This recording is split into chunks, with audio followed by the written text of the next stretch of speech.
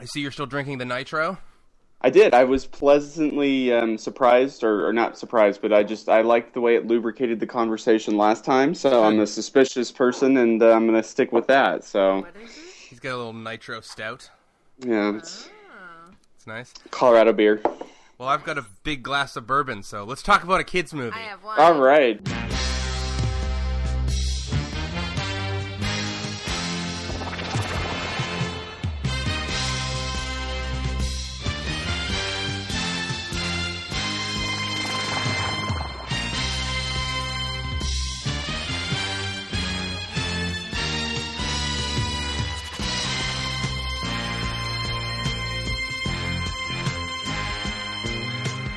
Welcome to another episode of the Daley Screening Podcast. My name, as always, is Daley. Joining me this week, my certified film scholar and wife. Finally got your title right. I'm your certified 62 film episodes scholar. in. Yes, you belong to me. I believe that was the arrangement I made. Our goats were exchanged, and now I own a film scholar. Jamie, welcome back to the show. Hi. And joining us from afar, Mr. Jeffrey Schwartz. Hello, Jeff.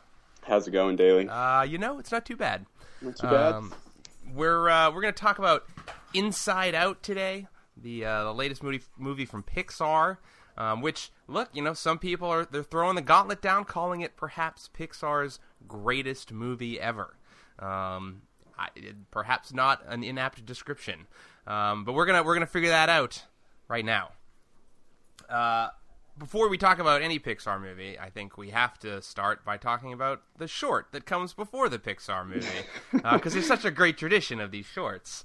I think the last one we saw was the one with the dog. And the breakup. Yeah. What was that called? I don't remember what it was called now. But it was like the little dog, and the master feeds him junk food, and then he gets a girlfriend, so he feeds the dog like healthy food, and the dog doesn't want to eat it, and then they break up, and the dog gets them back together. I don't think I saw this one. Oh, my yeah. god, it's so cute, Jeff. It's my favorite of all the shorts. It's called Feast. Feast, that's right. And We which definitely movie was it podcasted paired with?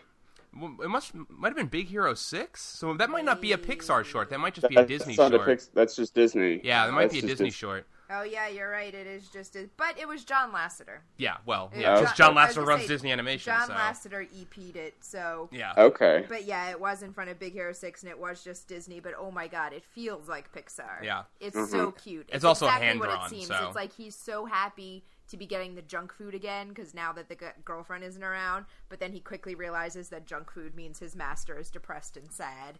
And so he, goes to get them back together, and it's so cute. I should have remembered that was Disney, because it's got that hand-drawn visual style. Well, I was trying to remember, too, right before Lava started, because I remember thinking how much I loved Feast, and I was trying to remember what we saw it in front of, because it was like, we haven't seen a Pixar movie in forever, so what could it have been? Yeah, because It's not Pixar. we didn't do Monsters University. I mean, I think the last Pixar movie we saw was Brave. Yeah, me too. That was the last one I saw him in the theater. Yeah, Yeah. Weird. Anyway, well, what did you think of Lava, Jeff? I mean, it's an earworm. The song is definitely it's like one of those songs that once you hear it you can't forget it. Yeah. Worse or better earworm than the gum jingle from Inside Out? I like the gum jingle. Yeah, no, I kind of do too. So okay. It's so true to life, that gum jingle. Yeah, I know. I mean, I liked Lava. And Jessica loved it. If she were here, she'd be like, "Oh, I loved it. So it was so cute. Did the she volcanoes lava got together." it? Did she lava it? She lavaed it For quite. a split second, I really did not think they were going to get together, because now I no longer Right. put anything past Pixar after the first 5 minutes of Up and the last 5 minutes or last, third act of Toy Story 3. Yeah. Uh-huh. For a split second, I was like, I think they're going to miss each other. Like, as soon as you come up, I sink into the ocean. No, I totally thought that too. In fact, I was pretty certain of it, that it was going to be and that they were literally deliberately leading us that way with the oh, well, he's down below, but she remembers how much his song meant to her when she was below, so now she sings, and he and then it means something to him. He's like, oh, well, I'm not alone either, and they, it would just be yes, it's depressing that they would eternally be missing each other, but that it was he would just be below, and it would be okay because he would know that she was singing to him. Because I expect Pixar to cut me off at the knees at any given moment. So Yes. Yeah, I'm not sure geologically if this is a sound premise, but but you know, it's cute. I think my favorite Pixar short is Presto, which I believe preceded Ratatouille. Yeah, with the rabbits and the magician. Yeah, that's my favorite. So that's more my style, I suppose. You know, in terms of the shorts. Now that we've established that Feast is Disney, my favorite Pixar one then is The Moon, La Luna, the one that was that's a good one too. Luna's good, and I think that was the one that that didn't win an Oscar. It was one of the first times that Pixar short didn't win the Best Animated Short Oscar, and I thought it totally deserved it. I couldn't believe it lost, but I remember thinking that standing out to me. I like La Luna a lot. I also like the one, and I don't remember what it played in front of now. Maybe WALL-E, but the one with the UFO and the trainee who's trying to abduct the guy. I mean, look, that's just playing right to my strengths right there. That thing's made for me. So that one might have played in front of Up, actually. Maybe, yeah, Lifted. There you go. Yeah. I love that one though. So, and it's funny because we have like a DVD of like the Pixar shorts. I don't know at what point it goes up to. I've had it for a couple years now. So, but you go back and watch something. Ratatouille. It was Ratatouille. All right, yeah. It was Ratatouille. I was gonna say that's on there, so it probably goes up through Ratatouille. I think that's the last one that's on that DVD. But like, you go back and watch something like Jerry's Game, and you're like, "Oh my god, how charmingly adorable this animation is! Look what they could do with a computer. It's amazing." Some MS DOS. Yeah, did they make this in Paint? I mean, it's impressive, but come on. Yeah. But yeah, so look, lava is adorable. We lava it. Well, okay, so let's get into the meat and potatoes here. Inside Out. Jamie, we didn't really talk too much about it after the movie. Jamie, what did you think? You were a fan, right? Yes, I loved it. Yes, you loved it. Did you lava it? I loved it. All right, that's the last time we're gonna make that joke. Jeff, positive feelings in Colorado? I mean, yeah, like I missed it up, man. Like I really did. Like, got a little teary. I did, yeah, and I didn't think I would. After a certain point, I think you can tell with certain movies if it's gonna get you. But I didn't think this one would. And then when Riley's having her moment with her parents, her whole little epiphany about being sad and growing up, that's just, I don't know. I held it in. It wasn't a Paul Walker, single tear, but it was like, it was close. Like I probably could have if I had really wanted to. If you would let go, if I had let it go. The dam, yeah. When Bing Bong sacrificed himself, that didn't do anything for you, Jeff? No, and I love Richard Kind. What a great performance that is. Unbelievable performance. Yeah, no, that was good, but no, that didn't get to me for some reason. But no, I love this movie. I think my favorite Pixar movie is WALL-E, followed very closely by Ratatouille, and I would really put it up there with those ones. Like, I think it's spectacular. I think the screenplay is maybe their best screenplay. Like, it's so layered and so creative, and, reading interviews in the days since, seeing it with Pete Docter and how they consulted neuroscientists to, get the science right of how we experience emotions, and how certain emotions can become tinged with certain memories can become tinged with different emotions, and that changes how we remember the memories. And so I wholeheartedly, thought this was amazing. Yeah, no, I read some of that same stuff today too, talking with the neuroscientists that they consulted with. I also think it's interesting because I read another thing today, that originally, the dynamic there, that the main sort of relationship between joy and sadness was originally supposed to be joy and fear, and that actually got pretty far along in the story process, because I get Pete Docter he originally sort of started it based on his own kind of childhood, and so he was like, I felt like I made a lot of decisions out of fear when I was a kid, and then at a certain point he started to model Riley more on his own daughter, and felt like, well, fear isn't it doesn't feel right anymore. That's not the right character. So switching it over to sadness. And we talked a little bit about this earlier, that you gotta give credit, or be impressed. How many movies out there, certainly like kids movies out there, are really espousing the idea of embracing your own sadness, that sadness is important. And that growing up is going to hurt, and there's no way around that. Just, that is just part of growing up. It's going to hurt. And I mean, how candid and how, like, I mean, yeah, you're not even just kids movies. I mean, I think, so many movies kind of don't have that kind of emotional honesty. Yeah. Mm-hmm. Well, and I think there's something really great about sort of the grace with which the movie does this. And, like Jamie and I talked a little bit about this a couple days ago, which is, so like even just looking at the very, very end of the movie, where you sort of see where the new core memory gets formed at the very end, and it's a combination of yellow and blue, and then it cuts to like a few, a little bit later, where she's got like a whole new set of core memories, and they're all multicolored. They all have like a different variety, but the movie doesn't like bang you over the head with that. They don't like stop. None of the characters stop and explain like, look, it's both yellow and blue. Emotions. Yeah, exactly. Like the movie just sort of lets it happen and let you sort of figure it out for yourself, which is a very mature storytelling thing. And like we mentioned Big Hero 6 a few minutes ago. Like I really like Big Hero 6, but I felt like it suffered in a few places of like characters over-explaining what is happening or what just happened because their target audience is a little young. So you have to respect them for really kind of not playing to playing to an evolved sense of storytelling.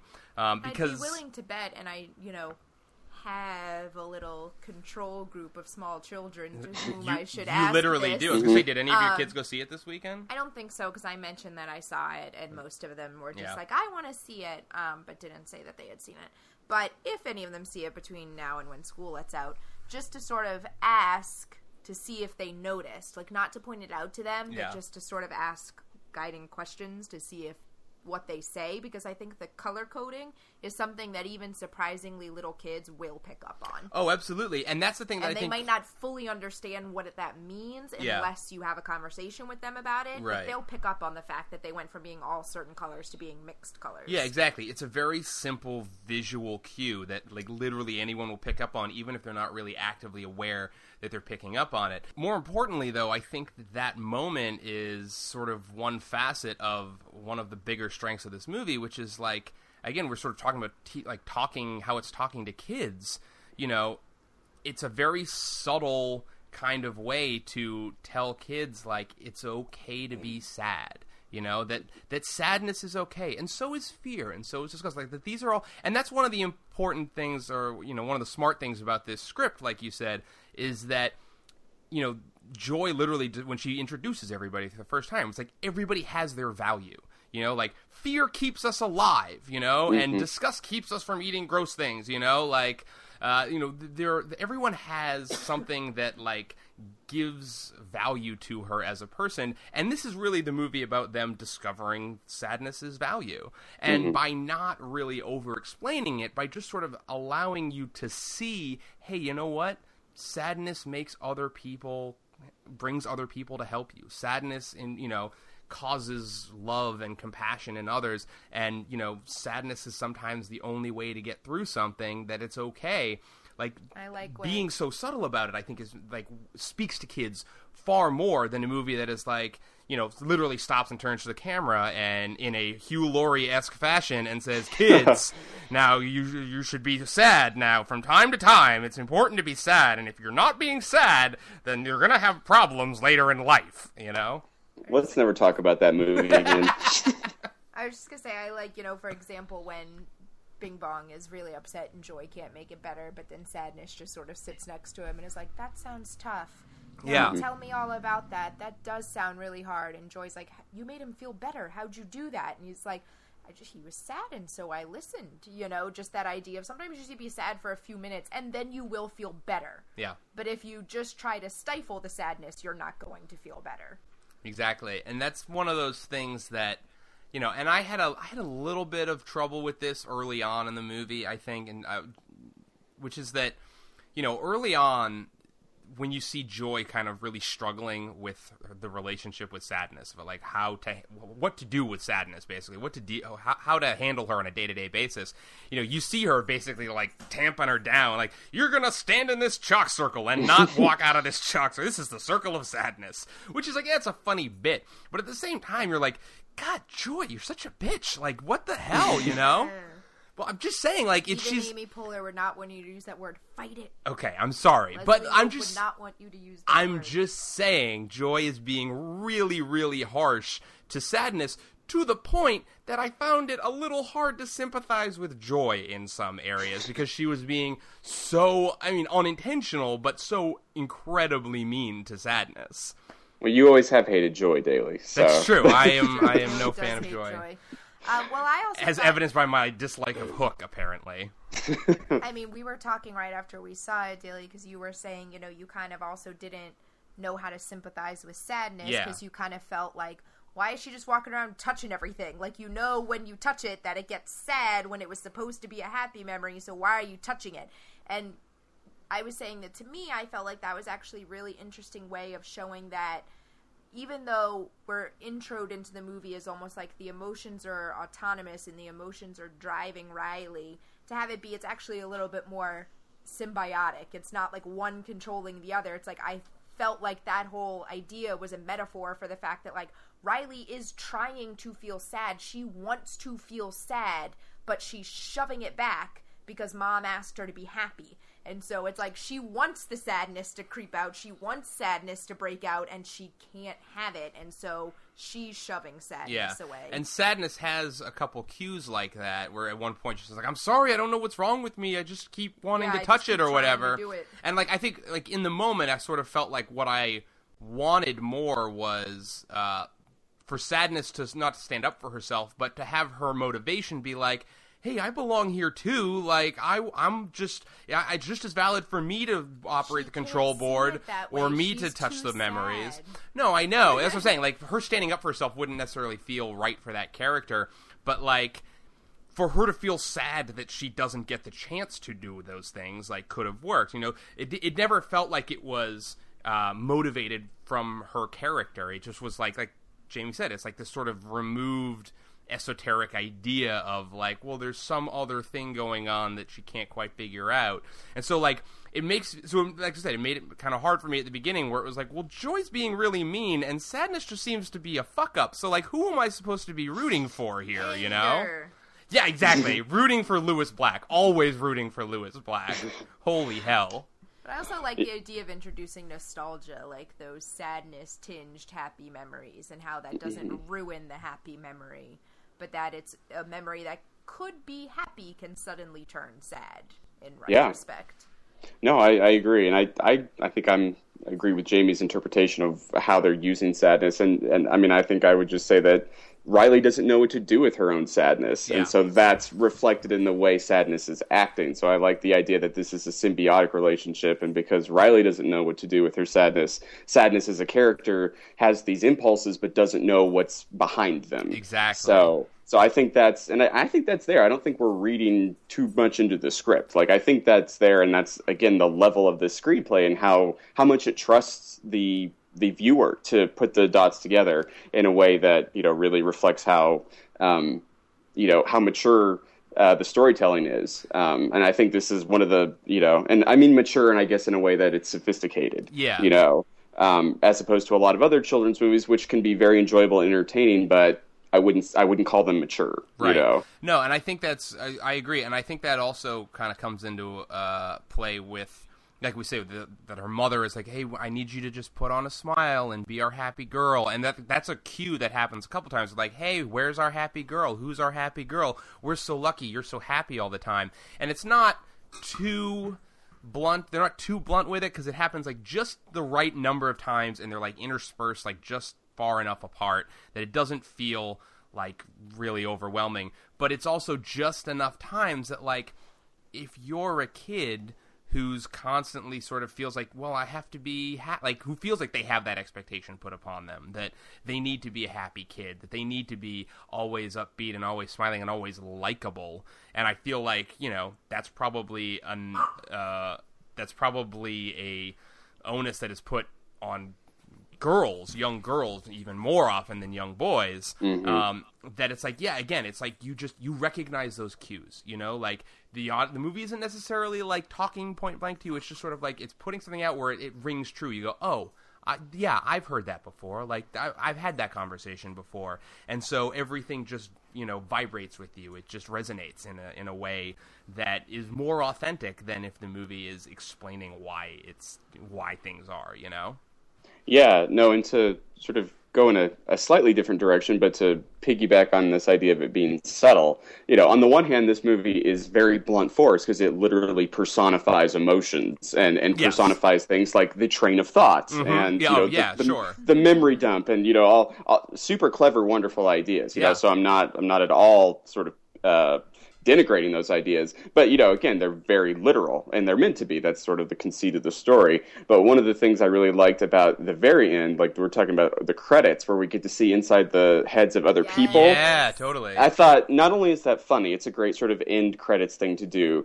but this might sound like grandiose, but like the subtle suggestion is that we're all going through these things. And it's like, it's giving humanity to everyone because we all have these emotions jockeying for control, and that's why we act the way we do. And so it's very subtly, giving humanity to all these people, to everyone. And I think that's such an interesting message that you might not, as a child, pick up on completely, but I think it'll percolate in your own sort of unconscious. And I think that's such a great, a great meld of humor and then this great idea, And plus, and I'm not sure if this was intentional or not, but I feel like they went out of their way to make a difference between the kids' heads and the adults' heads.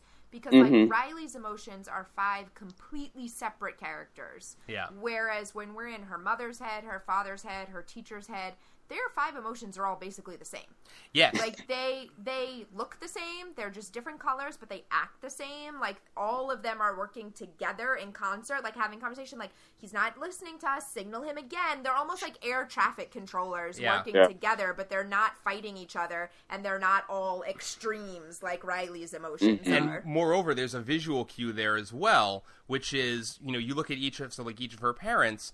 Like, one emotion is in charge. I mean, it seems sort of true of Riley, where joy is sort of her overriding emotion. But one emotion is in charge there. And in the parents, there's a visual cue that goes along with it. So in the dad, it's anger, because they all have mustaches. Yeah. And they literally refer to anger as Sir. Like, Sir is the submarine captain running the ship. That's kind of weird, though, because her dad doesn't seem like an angry guy. No, he doesn't. I think it's more of like that. I feel like it's more of a childhood, like, authoritative view. Like, if you're playing to a kid's audience, it's like, well, the father is the one with, like, the stern authority figure, whereas when you look at the mom's emotions, they all look like sadness. They all have, like, glasses, and they're all kind of quiet, and sadness is controlling the mom, which is, again, the mom is not a sad person, so I don't think it's about, like, that's an overriding emotion of the person, but it's like that's kind of like some part of the personality sort of takes over the person and is sort of running the ship,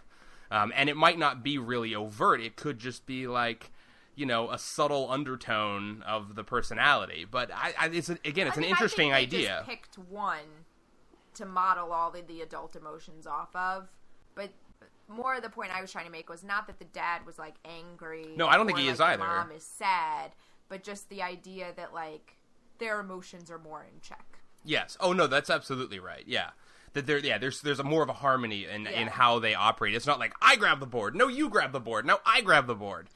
That's what I was going to say, because I'd have to rewatch it, and God, would I love to re-see this movie. I mean, I was immediately ready to buy another ticket, but the adults to me seemed more like a team. Like, their emotions seemed like a team where they're even in the way it's shot and animated, where they're all, like, in a line, Yes. Like, all the mom's emotions are in a line, rather than, like, sort of scattered in the headquarters, which one of the greatest puns in animation or movies in general. I love that. Headquarters. That was amazing.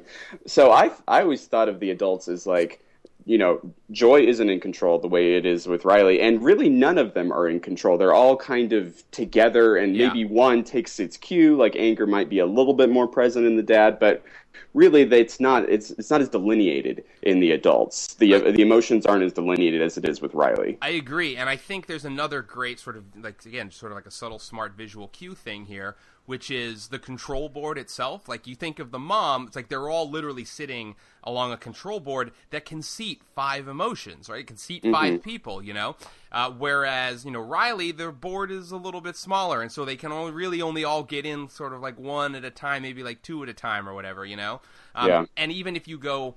and obviously they get a new control board at the end. So the idea that it's like, the board gets bigger as like the emotions become more complex, as like the person becomes more complex. Because if you go all the way back to the very first scene when Riley is first born, the control board is 1 button. Yeah. It's just Joy and 1 button, and she pushes the button, and the baby makes a noise. And if Joy pushes it, then she makes a giggle. And if Sadness pushes it, then she cries. And it's like so it's like the idea that the control board literally evolves as the person does, as the person ages. Like, that's just like it's a nice little thing that you're like, yeah, no, of course, that totally makes sense. I totally get that, you know? Yeah, and I just go ahead, Jamie. Go ahead. No, just real quick on that point that I think what this movie does so well, again, kind of getting a little bit back to the screenplay, but then also working in tandem with the animation, is it finds ways to visually represent, ideas that are, kind of hard to wrap your mind around, and like, and it does it in the, more fun ways, like the train of thought, but then it also with the whole idea of the control board and how it evolves, like you were saying, Daley, like that is such a great way to sort of symbolically represent a mental process, you know, and I think this movie does so well with that and is so creative and inventive with the way that it imagines these mental processes. Yeah, so, absolutely. There are some that are like really great, so there's the long-term memory when they're wandering through this like maze of long-term memory, and there's the two. First of all, I also love all of the weird little creatures that like live in the memory banks. Like, oh my god, every single one of them is just like, and a great supporting cast for all of those voices. Fucking Frank Oz is one of the voices. It's crazy. Yeah, and Dave Goelz. Yep, Dave Goelz. However you say it. Yep, and Bobby Moynihan and Paula Poundstone are the two that are, which is one of my favorite bits when they're erasing all the old memories. They're like, why does she need all these phone numbers? They're all on her phone. She doesn't need those. Presidents, George Washington, Lincoln, that one. Yeah, exactly. But there are a bunch of those where it's like abstract thought. The abstract thought thing is like might be my favorite thing in the whole goddamn movie. Like, holy hell! It's so like it's such a smart visual thing, and like her narrating it is really great. I also like the bit of that Joy was like, here, just read these manuals, and then reading the manuals becomes important, like that's absolutely. Another really nice, smart, storytelling. Well, in the rocket is eventually just a thing to flesh out, what's his name? Bing Bong. Bing Bong. It's just a thing that's associated with Bing Bong, and then it becomes this plot device at the end, exactly. Which is like, but it doesn't ever feel forced, Again, the screenplay is it's so amazing the way it's constructed. Totally. And then there are tons of just throwaway gags too. Like, okay, so like the old memories, that's kind of a throwaway gag. The other one that I really love is when they get on the train and she says, oh, all these facts and opinions look exactly the same. Oh, don't worry about it, just throw them in a box, it doesn't matter anymore, know? Oh, that was great. I love that. God, that's one of those jokes that like makes adults cackle and kids are go, okay, I don't really know. I really wish I'd seen the movie with you guys, because I was laughing through this whole movie, and that's another thing I hope we can talk about, is I think this is one of Pixar's funniest movies. Yes. Oh, sure. Just in terms of its humor. And anytime Sadness opened her mouth, Phyllis Smith does such great work, and it's what could have just been a Debbie Downer character, which I'll totally admit I love Debbie Downer, so it's kind of playing to my sense of humor anyway, but like, this movie is funny. Like, it is as funny as I think anything Pixar has done in a very long time. Oh, yeah. I was going to say, like, one of the things I think that Pixar is so good at is making movies that are funny for adults in ways that kids don't understand, but they're not necessarily going to go home and ask about, So it's like the adults just get to laugh and whatever. We were at it was raining and it was Father's Day, so we were at a packed theater full of families with little kids, and I heard just the adults laughing constantly throughout the entire movie. Like, the kids were obviously enjoying it too, but it was one of the most consistent adult reactions totally. I have seen in any animated movie. Yeah, totally. I was one of the only ones laughing. Like, Jessica would laugh, and other people would laugh, like in a few lines, like the facts and opinions, like definitely got big, uproarious, results from the audience, or reactions from the audience. But I felt like I was one of the only ones really, like, into it. So that's why I was like, oh man, like, if Daley were here or Jamie were here, like, it would be more... more raucous. Oh, absolutely. We could up the volume of the theater a little bit. No, so. there were a couple of things, and again, just like those throwaway gags that I just like the two cops who are arguing about. No, it says my hat. No, but I wrote my hat. No, my handwriting. No, it says my hat though. Like that bit is that's really like Monty good. Python. Yeah, like, it literally is. Yeah, I mean that's like Who's on First Level humor. It's amazing. Yeah. The other one that I really love, and I know you went for this, is the gag with the people with the cloud guy who gets killed, and then they go back to it with the cloud wife and the cop, and he blows through the woman again. You said your husband disappeared in the elephant. What? Yeah, forget it, Jake. It's Cloud Town. Yeah, like it's a great, like the Chinatown gag is great, but just the fact that they like go back to that joke like 45 minutes later, and it's like, no, that guy is dead. It's not like they just like blew through it and he reformed somewhere else. Like, my husband was murdered. Like, what the hell? That's amazing. Yeah, no, there's so many, great, and again, like anytime. They're not even, I don't think, designed to be this way, but like really, anytime Sadness opened her mouth, I laughed because it's those sorts of Debbie Downer lines, and it's kind of dark. It's kind of it's not the kind of sense of humor you get when Joy says something funny, but that hit me like every time she said something, I was laughing. I like after the first time Joy drags her around by her foot, at that point she stops even trying. It just, anytime it's time to move again, just lays down and puts her ankle up in the air. Like, all right, let's go. I did like Joy's impression of Sadness. Yeah, exactly. I just lay on the floor and wait in the world, Carrie, drag me around, touching everything. The other bit that I really, really love is the Dream production. Oh, Dream production! That was so good. Amazing. I liked Fear watching the Dream. Yes, no, exactly. More than I liked Fear critiquing the Dreams. Boring. Yeah, like, this is a bad actor. Like, all of that stuff. Bill Hader just scoring one line after another there. Yeah. Which is great. But just the idea of, like, Dream production, that, like, again, those little amorphous, like, memory workers. Teeth falling out, seeing that one. And the guy just dropping teeth in front of the camera. I have the teeth falling out dream all the time. Really? So I loved Fear being like, teeth fall, seen that one. But yeah, like the idea of like the production assistant version of it, where it's like there's a guy just dropping teeth in front of the lens, and they put the reality distortion lens over the camera. I also just love that it literally, like, it looks like a film studio. You're like, oh, that's the Warner Brothers lot. I know that. Yeah. I've been there. That's great, Yeah, well, and like, oh, we got a lot of good material today, a lot of good, potential stuff that we First day of school, great stuff here. Yeah, exactly. No, and that's, again, it's a great way to visually and comedically represent a mental process. Like, I mean, that's, something weird happens in your day. Like, I don't know if I dream. I don't know about you guys, but I totally, like, I dream 90% of the time. Yeah. And if I have something weird that happens in my day, like, it's finding its way into a really crazy dream that I will have. So, now, do you also share a fear of clowns? Because, man, that clown. that clown is terrifying, but you know what? I've never been afraid of clowns. Me neither. Yeah. It's never been, and I've always had friends who are like, oh, clowns are terrifying. It is the scariest thing that was ever made. And I'm like, I don't know. I was obsessed with it as a child and watched it over and over and over and over again. And I still never developed a fear of clowns. Right, yeah, I don't know. So, yeah, it's just one of those things. Fear is like, comedy. It, like, either hits you or it doesn't. But, exactly. Yeah, but you understand the, like, clown fear trope enough to understand, like, why that would be something. Mm-hmm. Since we haven't really talked about it yet, I want to talk about it just because going into the movie, obviously, I knew about the emotions and inside her head and everything. But so the biggest surprise and the thing I loved the most for me was the islands of personality. Mm. And not only that idea of the core memories building her different islands of personality, but then the islands crashing down. Because you knew as soon as they crashed down that new ones were going to come up. And how, like, that's okay. Like, she didn't quit playing hockey, but she might have. Yeah, exactly. Like, the things you do as a kid and then you stop. That island might have, never come back. And it would have been replaced with something else, And it can be hard and it can be sad, especially from an adult perspective. But I was just really, like, that was just so interesting to me watching that and to see, like, these islands necessarily coming down, but then knowing they would get built back up by something new and different in that aspect of growing up. I just thought that was really fascinating and really well illustrated. Yeah, I think there's something great about that too. Although, again, like this is one of those things that kind of like I like it sort of in retrospect, I guess. In the moment, there was something that was sort of, and again, I think through the way that they tell the story, something that didn't really sit right with me, and that's that.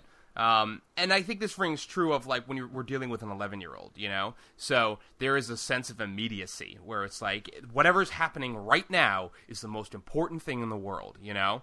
And so there is this sense of, I don't want to say lack of history, but it's like, you know, so for example, like when Joy finds that, was looking at the core, at that memory of when she missed the shot at the hockey game, and it's a yellow memory, but she like scrolls back and it turns blue. So like look, for me, I can't help when you start your movie with like a 5-minute expository about like the mechanics of how this engineering system works, of like there are memories, but then there are core memories, and then they lead to these islands, and then there's long-term storage, and there's this like when you build a like very mechanical and like engineered world, like I get wrapped up in the details of that stuff. So it's like, okay, well, if that started out as a sad memory and then became a joyful memory, like, wouldn't that be a thing that you witnessed happening, or is that not how it works? So that sense of immediacy where it's like, you know, whatever's happening right now is like the most important thing in the world. So like we're watching the movie and it's like, oh, the islands are crumbling, and I've seen a movie, so I know that this movie is not going to end with her not having any personality. She's going to build new islands of personality. But at the time, and that, I think this is again like why I had trouble sort of getting on board with sadness, where it's like whatever's going on like right now, right this minute, it's like, well, she touched that memory and now this memory is sad and now Riley's going to be a sad person, and like that's all that matters. And when like all of the characters are on that level, it's hard for me as the audience to be like, well, I am believing what the characters tell me, essentially. Like, I'm trying to I'm in the world of the characters. So if you tell me that the rules of this universe are like, if that island falls down, Riley will hate hockey forever and there will never be any more hockey, then like that's hard for me to like get on board with. That's what they did say. Also, think of it as alternate universe theory. Okay. Right now, because she had a bad tryout and she didn't continue the tryout, we are at that moment where the alternate universes are splitting. The split, okay. Yes, and she could go this way to where she never plays hockey again. She could go to get a different audition, different tryout or something with a different team and play hockey another way, or she could find a new sport entirely. Yeah. Like, we're at that moment where the coin has flipped and we're waiting for it to land. We're in Schrodingerville. Yes, exactly. That's all it is. So until the new island is built, you don't know where she's going to go. Right. Like, maybe she isn't ever going to play hockey again. Maybe hockey's just going to be a fond childhood memory, but she's going to, like, take up baseball, or she's going to stop playing sports altogether. Right. You know, maybe. No. I agree. Well, I guess what I'm saying is, and again, I think this has more to do with the fact that the character is 11, you know? So it's like, I guess the idea is that they've never seen an island go down. That this would be a regular occurrence. Like, if you were an adult, yeah, you've seen many islands go up and then come down and get replaced by new islands. But since she's still pretty young, they've literally never seen an island crumble, you know? So, like, I guess it's that, again, it's that sort of, like, bringing the adult perspective to it. Where you're like, well, yeah, of course she's probably going to go through a hockey phase and then not do hockey, and then maybe pick it up again or whatever, where it's like, it's not the end of the world if the hockey island disappears, but the movie presents it as the end of the world. So it's sort of like, it's like when, when a character dies, or in any other movie, it's like, oh, this character with the like very famous actor dies at the beginning. You're like, well, he's not really dead. He's gonna come back in an hour. He'll be alive again. You know, so you just spend the movie like waiting for the characters to get to that point where like you, the audience member, have already arrived. Like there was a little bit of that for me, I think. But see, I didn't feel it that way, like that cynically, because yes, I'm an adult, and yes, I've seen movies, and I know the islands are going to come back up. But part of it is that I appreciated the metaphor. Part of it is I was interested to see what the islands would be when they came back up, because they could have been something totally different. Part of it is I liked the way that the islands were attached to the core memories. And knowing that she's going to make new core memories, but not in a like, well, I've seen a movie way, but because I moved when I was 11. You know, like I moved from Louisiana to Texas, which doesn't sound like a big move unless you have spent a lot of time in Louisiana and Texas. Yeah. And then you will know that you might as well be moving from California to Alaska. You know, like it's a totally different thing. And I was 11. And all your core memories and all of your who you are is wrapped up in that place. Yeah, where you were. Yeah, and the people that you did it with and the food that you had and the places you went, and then you move and it's all different and it's never coming back. Yeah. And you become a completely different person and you look back on that as an adult and you recognize that like that move is part of why you became a completely different person. But at the time, it's an extremely jarring, not altogether pleasant experience. Yeah. And so I totally identified with it, like, oh, she's going to become this whole new person because of all these new experiences, and who knows who that person will be or what those islands will be. And it was just, I really appreciated the metaphor and the way they showed it. Yeah, I think I appreciate it more sort of in retrospect. And I think maybe, you know, it's because her islands are a weird mix. Like, there's honesty and family and hockey and goofball and a fifth I was going to say, like, remember. I think those are the main ones. Like, So you I gotta. thought there's 5 of them, though. Honesty, family, friendship. Friendship, Island. Okay. Yeah. So I was going to say, only because Goofball's the first one that goes down, so you're like, oh, she's 11. Like, she's hitting puberty. She's going to stop being a goofball. So I was like, I think that's maybe what put the sense of stakes in it for me, where it was like, oh, she's hitting that, like, part where, like, life changes and you start to get a sense of maturity, and it's like, well, I stopped being a goofy kid who, you know, believes in weird stuff and is just, like, silly for the sake of being silly, and you become, like, moody and temperamental. And since that's the first one that goes down, I think that's sort of where I felt like it was leading me. And then again, like, hockey is the same thing. It's like, oh, well, then she played hockey as a kid and then she stopped playing hockey, so maybe if these islands go down, they do have permanent consequences. Then again, at the same time, it's like, well, if Family Island goes down, she's not going to hate her parents for the rest of her life. I mean, but it comes back in a different form. Yeah. Right, Family exactly. Island is not the same. And I was going to say, Got like, San Hockey Francisco Island... in it.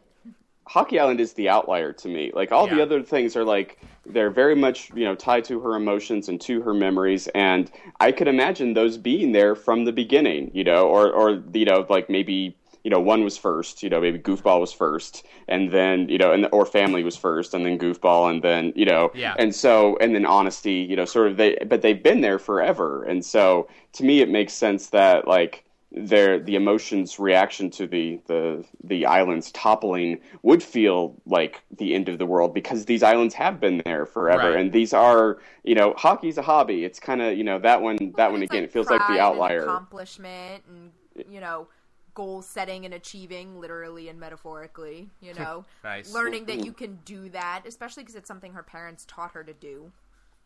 Yeah, no, that's true. That makes sense. But yeah, I think I was totally invested when they started going down, because it felt like these are core aspects of her personality, and they are being, you know, disintegrated. So what will replace them, and how? I mean, I kind of thought, well, you know, they'll probably come back, but yeah, how will that manifest itself, and how will that change be affected? So yeah, I felt, you know, I don't know, I was more, I guess, I bought into the stakes more than perhaps you did, Daley. So okay. As someone who has moved a lot, though, as the core memories were disappearing, I just kept being, I wanted to be like, you'll make new core memories, Riley. Like, it'll be okay, I promise. You need to remind me of that. Maybe that's why this movie hit me, because it's like I just moved too, and I'm just like, you know, you need to rebuild Friendship Island, Jeff. It's okay. I'm rebuilding it now. Yeah, I think maybe, I don't know, maybe that is why I got misty at that moment. But also, like, it was just a coincidence, but Goofball Island being one of the first to go really got me a little choked up, just because a friend of mine happened to be telling me, just completely unrelated, about a week before. She has 2 kids, her oldest one is 6, and she was just saying that, like, she's already seeing him becoming too cool for things, and, like, not nearly as interested in things that he used to be, and it's really sad and really hard for her. Like, for example, she was like, you don't even know what it was like the first time we took him to Disney, like, how excited he got and how he ran around all happy and, like, throwing his arms around all the characters. she took him to the opening of a Disney store at a mall by her, and they had all the characters, and she's like getting him to pose for the pictures, and he's rolling his eyes, and he's sighing, and he's clearly making a like, I'm only doing this because you're making me face, and she was just like, what happened? You're only 6. So when Goofball Island went down, I was like, oh no. That is sad. That is sad. And again, like I said, the sort of opening, unless it, misconstrued that I was I actually love that cold open of like the explanation of, well, there are core memories and there are the islands, and like they get it all out of the way before the credits even start. Actually, like they just knock it all out from the beginning. And then you just sort of you're just on a ride, and there is certainly, like I said, there's a great sense of discovery throughout the movie where you learn about stuff like the memory dump and how that works. And man, when Bing Bong was introduced, holy hell, I literally just sat there going, what the fuck is this guy? Like, what? Who? Like, because everyone else is like a jelly bean. Everyone else is just out there sort of like a little weird, like, blob color. But it's like, he is a very specific... He is like the bandit of her memory? Like, is he a memory bandit? Like, what's going on here? Because he's literally, like, stealing memories at the beginning when you meet him. Yeah, I was going to say, like, that's what I thought, too, that he's sort of furtively stalking through the long-term memory maze and like stealing these memories. I'm like, well, what is this? Like, and I'm still not entirely clear what he was. I guess those are memories associated with him. They say maybe they're memories of him and he's taken them because she's forgetting them. Okay, maybe so. He's protecting them from the forgetting maybe police. He's trying to save his memories of him. Okay. Yeah. Okay. Yeah. I also, seriously, and again, it's one of those, like, I watch movies things, but it's like, I spent as soon as they left headquarters and they were like out in the maze and stuff, I was just like, all right, when is she gonna find a fucking duffel bag so that she can hold all these core memories? Like, there's no way she's gonna spend the rest of the movie almost dropping a core memory every 3 minutes, right? So, I mean, Bing Bong is a great device in that regard. Here, use my infinite duffel bag. Yeah. I get, like I said earlier, I think that Richard Kind's performance in that is like so great. Like, I think that's one of the best performances in this movie is and he seems like a kind of like a joke character. Like, oh, he's the imaginary friend, and he's I'm mostly cotton candy. Cat and elephant. Yeah, and dolphin. And dolphin, of course, dolphin. But yeah, I agree. Like, he's got such a very distinctive voice. So, like, for adults, I mean, most of his work is sort of more adult. So, like, for adults, it's like, oh yeah, like as soon as he opened his mouth, I knew exactly. I didn't even know he was in this movie, but as soon as he opened his mouth, I was like, oh, Richard Kind is in this movie. Okay, cool. But I think it speaks to the level of his performance that, like, while I spend his, like, first 2 scenes just, like, picturing him in the booth, like, recording these lines, by the end, like, he's not going to survive this movie. As soon as his hand disappears, you're like, he's dead. But, like, I stopped thinking of him as Richard Kind by the end. Like, I got emotionally invested in Bing Bong, And that's, I think that sentence alone speaks words. I think that's your headline right there. Yeah, exactly. I got emotionally invested in Bing Bong.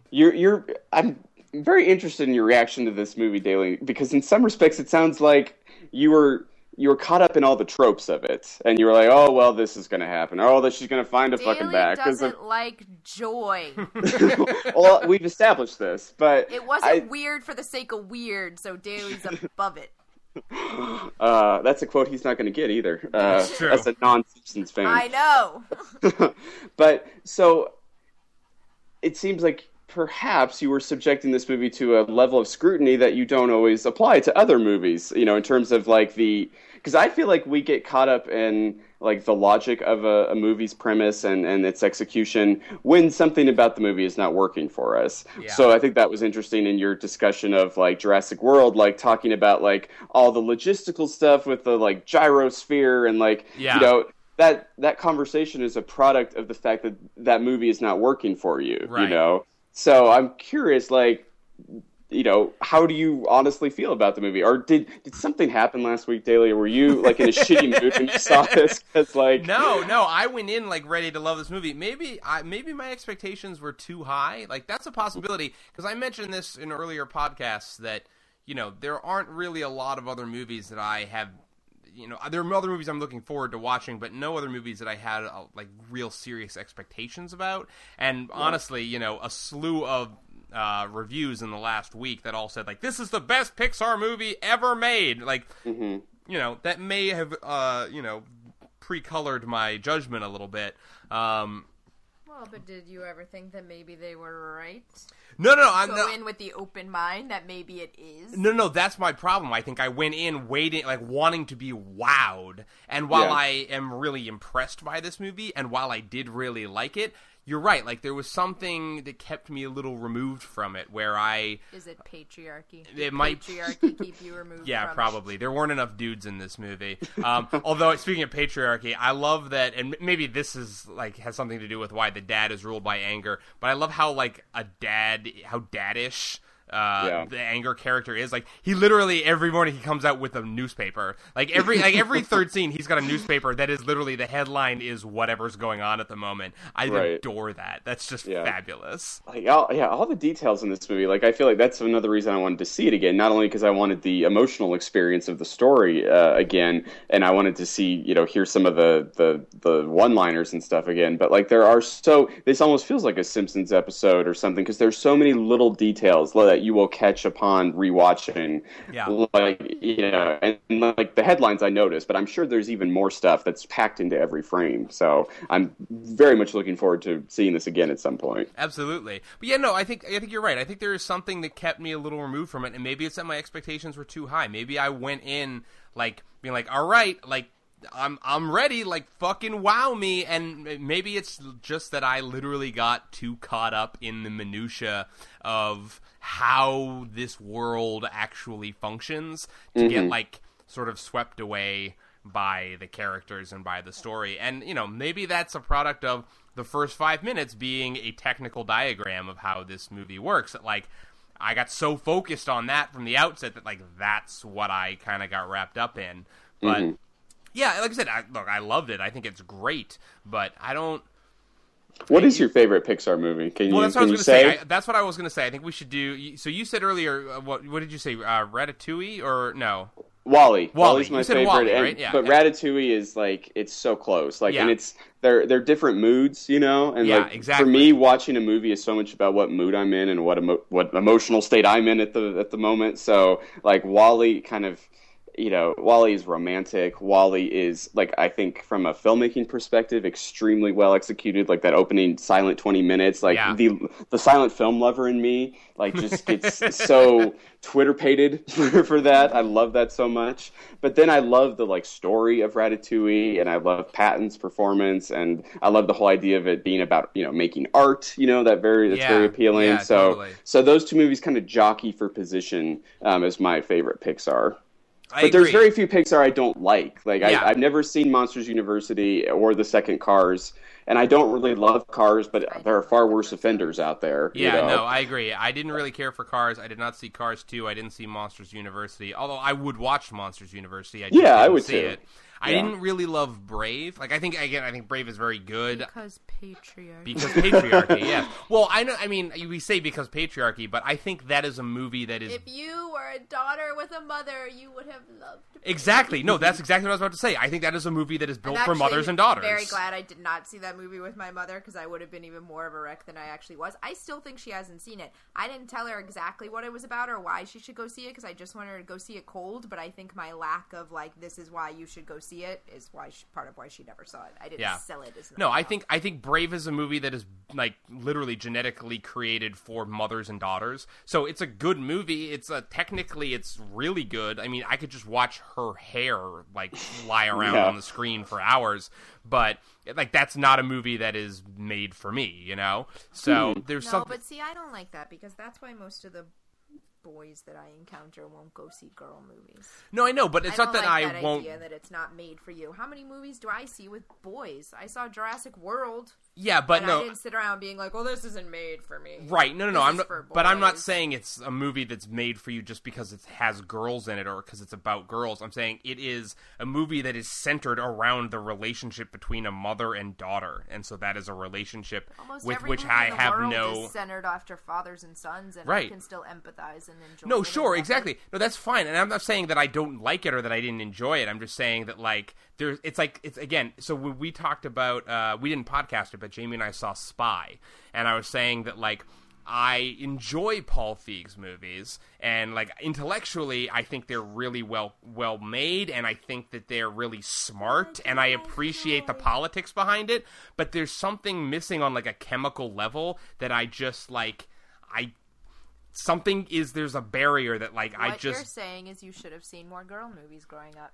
Maybe, I don't know, but it's no, like I'm dead serious right now. No, I'm not arguing with you. It's upsetting to me that I feel like girls can access any movie, and that's I think a big reason why it's upsetting to me when guys don't want to see girl stories because of what you're talking about. You're saying there's a barrier there. Why should there be a barrier? Why can't you empathize with movies mostly about women? Why can't those relationships mean just as much to you? Like, why can't that register with you? And I think for girls it does, because we're trained our entire lives to see anything, right, to not care what a protagonist is. But I'm not. No, only see boy movies. No, but I'm not talking about that. I mean, with Brave specifically, I'm saying like, yeah, that's a mother-daughter thing, and that's a different kind of relationship than I've experienced. But that's not what I'm talking about when I'm talking about Paul Feig. Like, yes, he makes movies that are like female-centric, but that's not what doesn't appeal to me about it. There's something about the humor. There's something about the execution where it's like, yes, I recognize that's funny, and like intellectually I appreciate it, but it doesn't hit me on that like base chemical level the way something like Mad Max Fury Road does, or even like the original Ghostbusters, you know, where it's just like boy movie, right? But it's not about like them being boys or them being girls, you know. Like a girl movie that registers with you on a chemical level, so that we can try to figure out what it is you're missing. Because so far it's just boy movie. That's a good question. I don't know. I would say, not to stir the pot I like more 16, than I usually do. 16 Candles? Is that a girl movie? Yes. I mean, Molly Ringwald. I like 16 Candles a lot. I get Molly Ringwald in that movie. Like, there's just... Again, How do you feel about Pretty in Pink?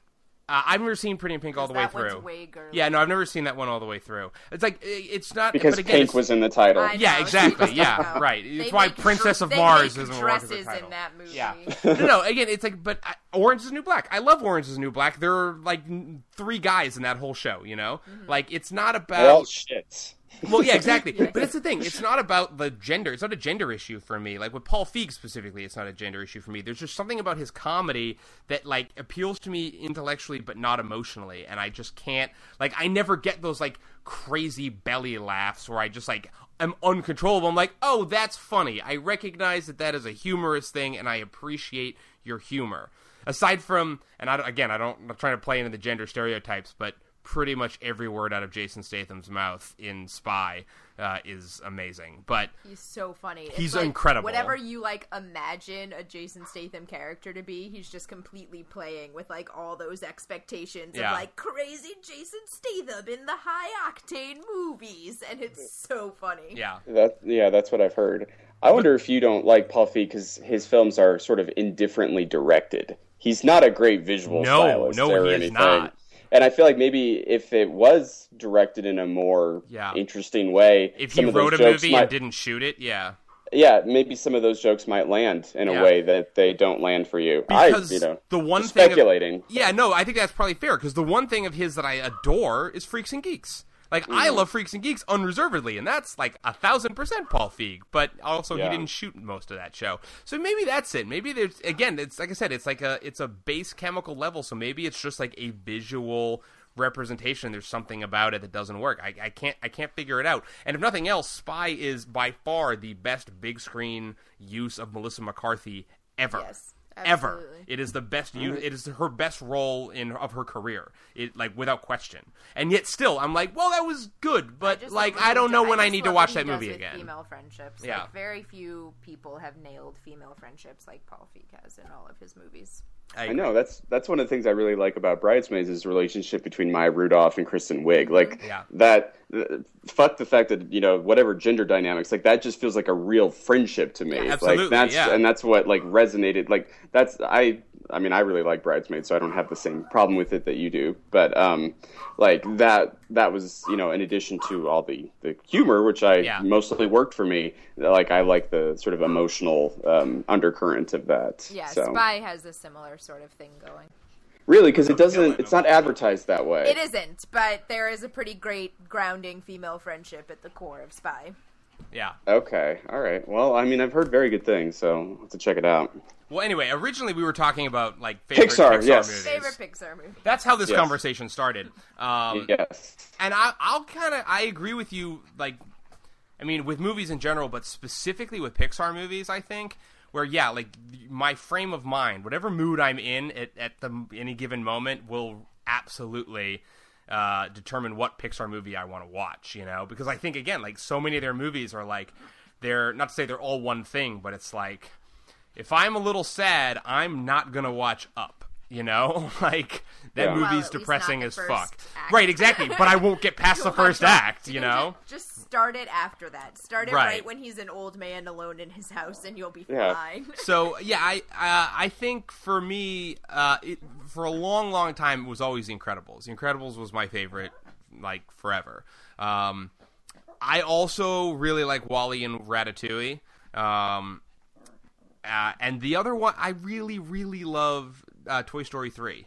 Yeah. Toy Story 3 is fantastic. It's one of the few ones that we don't own. We don't own any of the Toy Story movies. We keep meaning to buy the box set of the 3 Toy Story movies, and we just haven't gotten around to it. But I loved Toy Story 3, like, unreservedly. I think it's so smart in every possible way.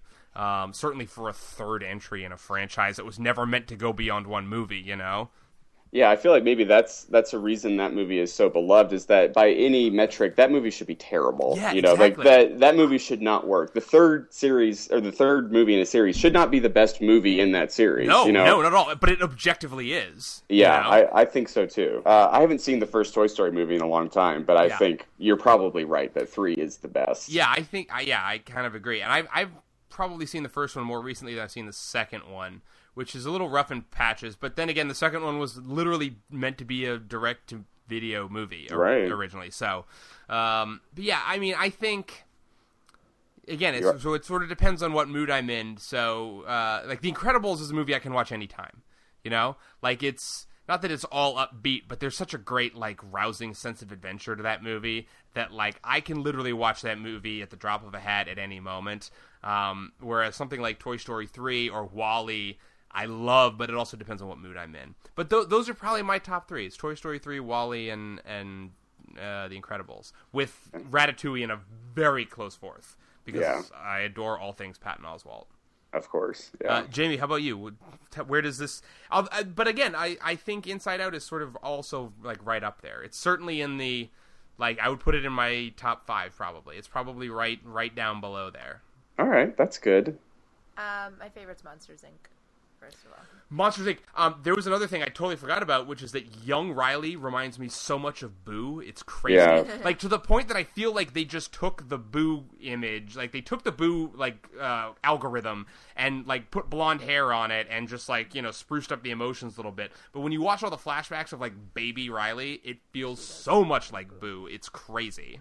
Yeah, well, and I think the another little subtle callback is the dog in the end credits looks like the dog in Up. I think, yeah, you know. Yeah. So I think Pixar's, you know, they like to throw those little, you know. I was gonna say, and I feel like we got to go back and find, like, I bet like the fucking Bugs Life characters are somewhere, like, there are some characters from other movies like hiding in the background of frames somewhere that I haven't found yet. That I really am like, now I want to go back and find them because you know that they're in there somewhere. Yeah, no, I guess I love Pixar movies, and I love that this feels like kind of I don't know. I don't want to say like a comeback because it's not like they ever made like, you know, like garbage or anything. But they've been mired in sequels for a while. They haven't done an original movie in a little bit. Right, and that's why I'm a little concerned. Like, I mean, I'm sure Finding Dory will be great, you know, especially, I mean, is Andrew Stanton directing, writing? Okay, so I'm, you know, he's good. So I'm feeling good about that. But that's really all they've got for a while. They've got another Cars movie. They've got the next Incredibles movie. I don't think they have another Cars movie coming. Yes, they do. Really? Really? Oh, no. Yeah, that's basically all they've got coming out through like 18 or 19. And The Good Dinosaur coming this year. After that. But after that, it's a lot of sequels. Oh, that's a little discouraging. Yeah. There are certain movies, and I don't know, maybe you agree, disagree, let me know, both of you, that you don't want to think critically about, and that you don't want to investigate too much because in your mind and in your impression of them, they're perfect, and you don't want to shatter that at all. And so sometimes that means you don't watch that movie ever again. I was going to say the same thing of like Toy Story 3. I don't think we don't own it, so I haven't seen it since the theater. So like I have very strong memories of it, but I haven't watched it since we saw it in the theater. Right, and part of that is probably because you don't want to shatter that impression you have of it. Yeah. So I was a little trepidatious about this because I loved it so much that I didn't want to talk about it and then find start pulling the string and the whole tapestry unravels, you know. But that hasn't seemed to happen, so I'm pleased with that. But yeah, I mean, I'm really looking forward to seeing it again because I feel like it is of the current or the recent crop of Pixar movies, it will reward repeat viewings. Oh, totally, yeah. Like I said, I think there are a lot of not just like gags, but I think there's a lot of just little things like little layers and little Easter egg kind of stuff here and there that you're only going to see on the second and third time through. So yeah, I'm excited to revisit. I'm certainly excited to revisit this world, and I appreciate, if nothing else, I think I appreciate that this movie ends with like what is both simultaneously a really blatant and also like didn't even really occur to me subtle like sequel setup line. Right. Which is what could happen? Yeah, she just turned 12. What else could happen? Like, originally I was like, oh yeah, that's a callback to she's 11. What could happen? Like, whatever. And then the more I thought about it, I was like, oh no, that's totally so they can make another one of these later. Which reminds me, speaking of puberty, we never did talk about Riley's imaginary boyfriend.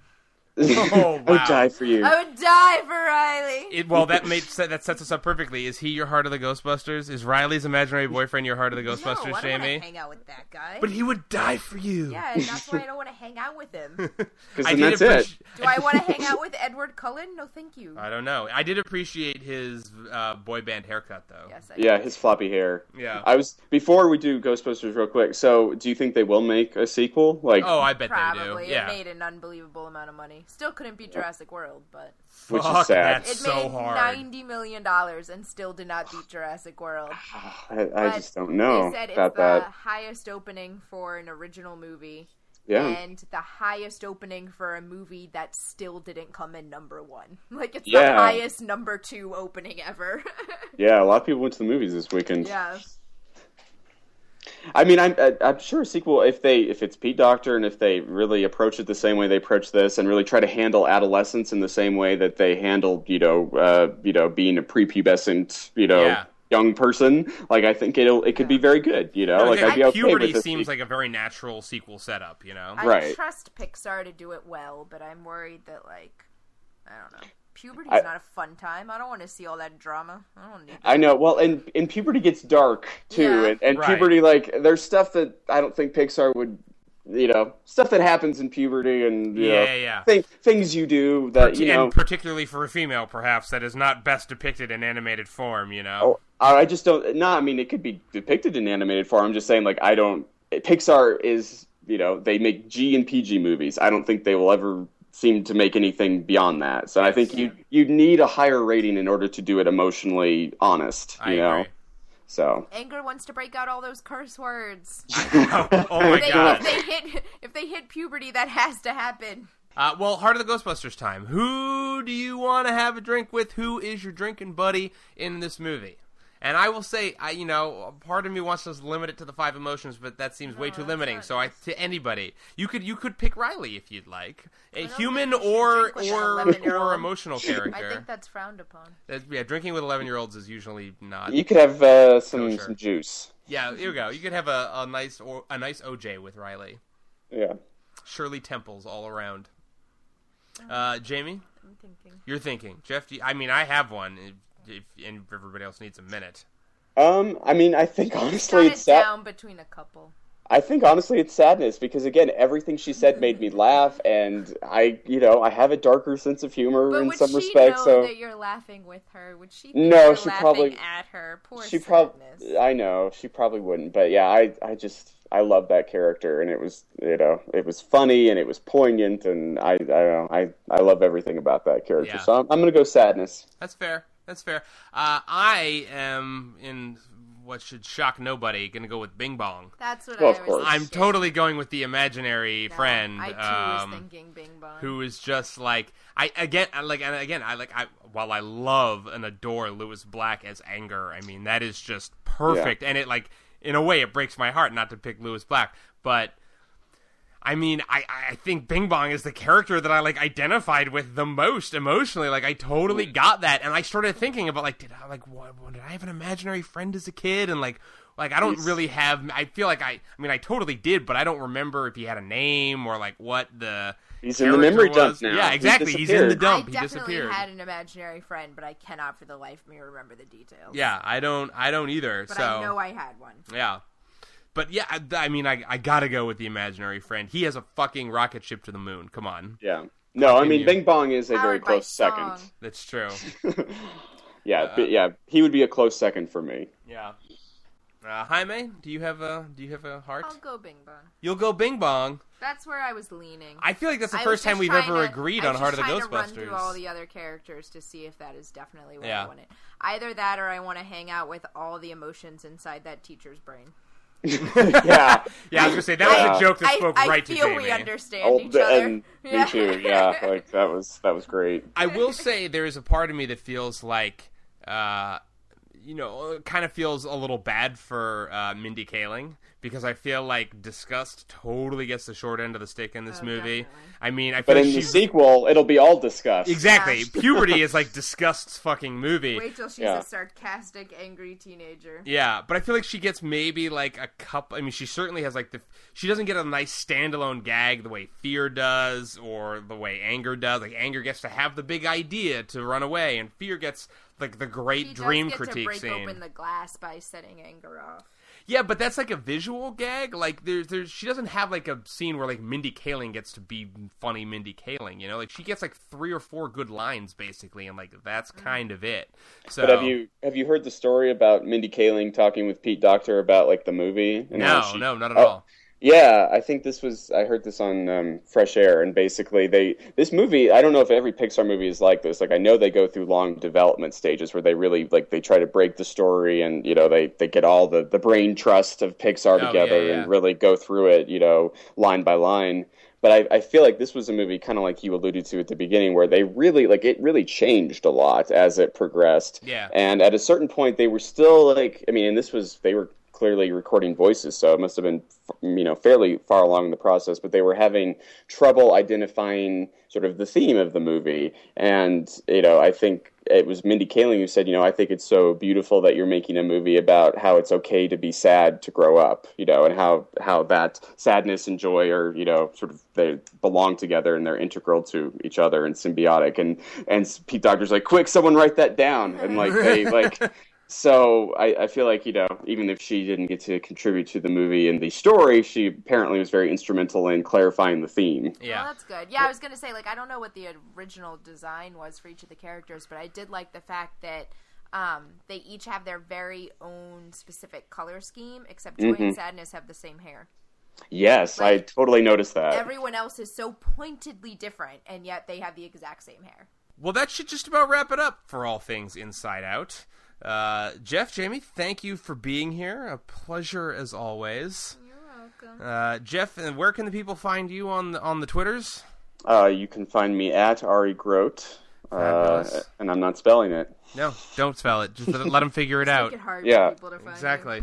You can find me at mdaily01 on the Twitters, and of course you can find the blog at dailyscreening.com, and the podcast here that you are currently listening to is, of course, on SoundCloud and on Twitter.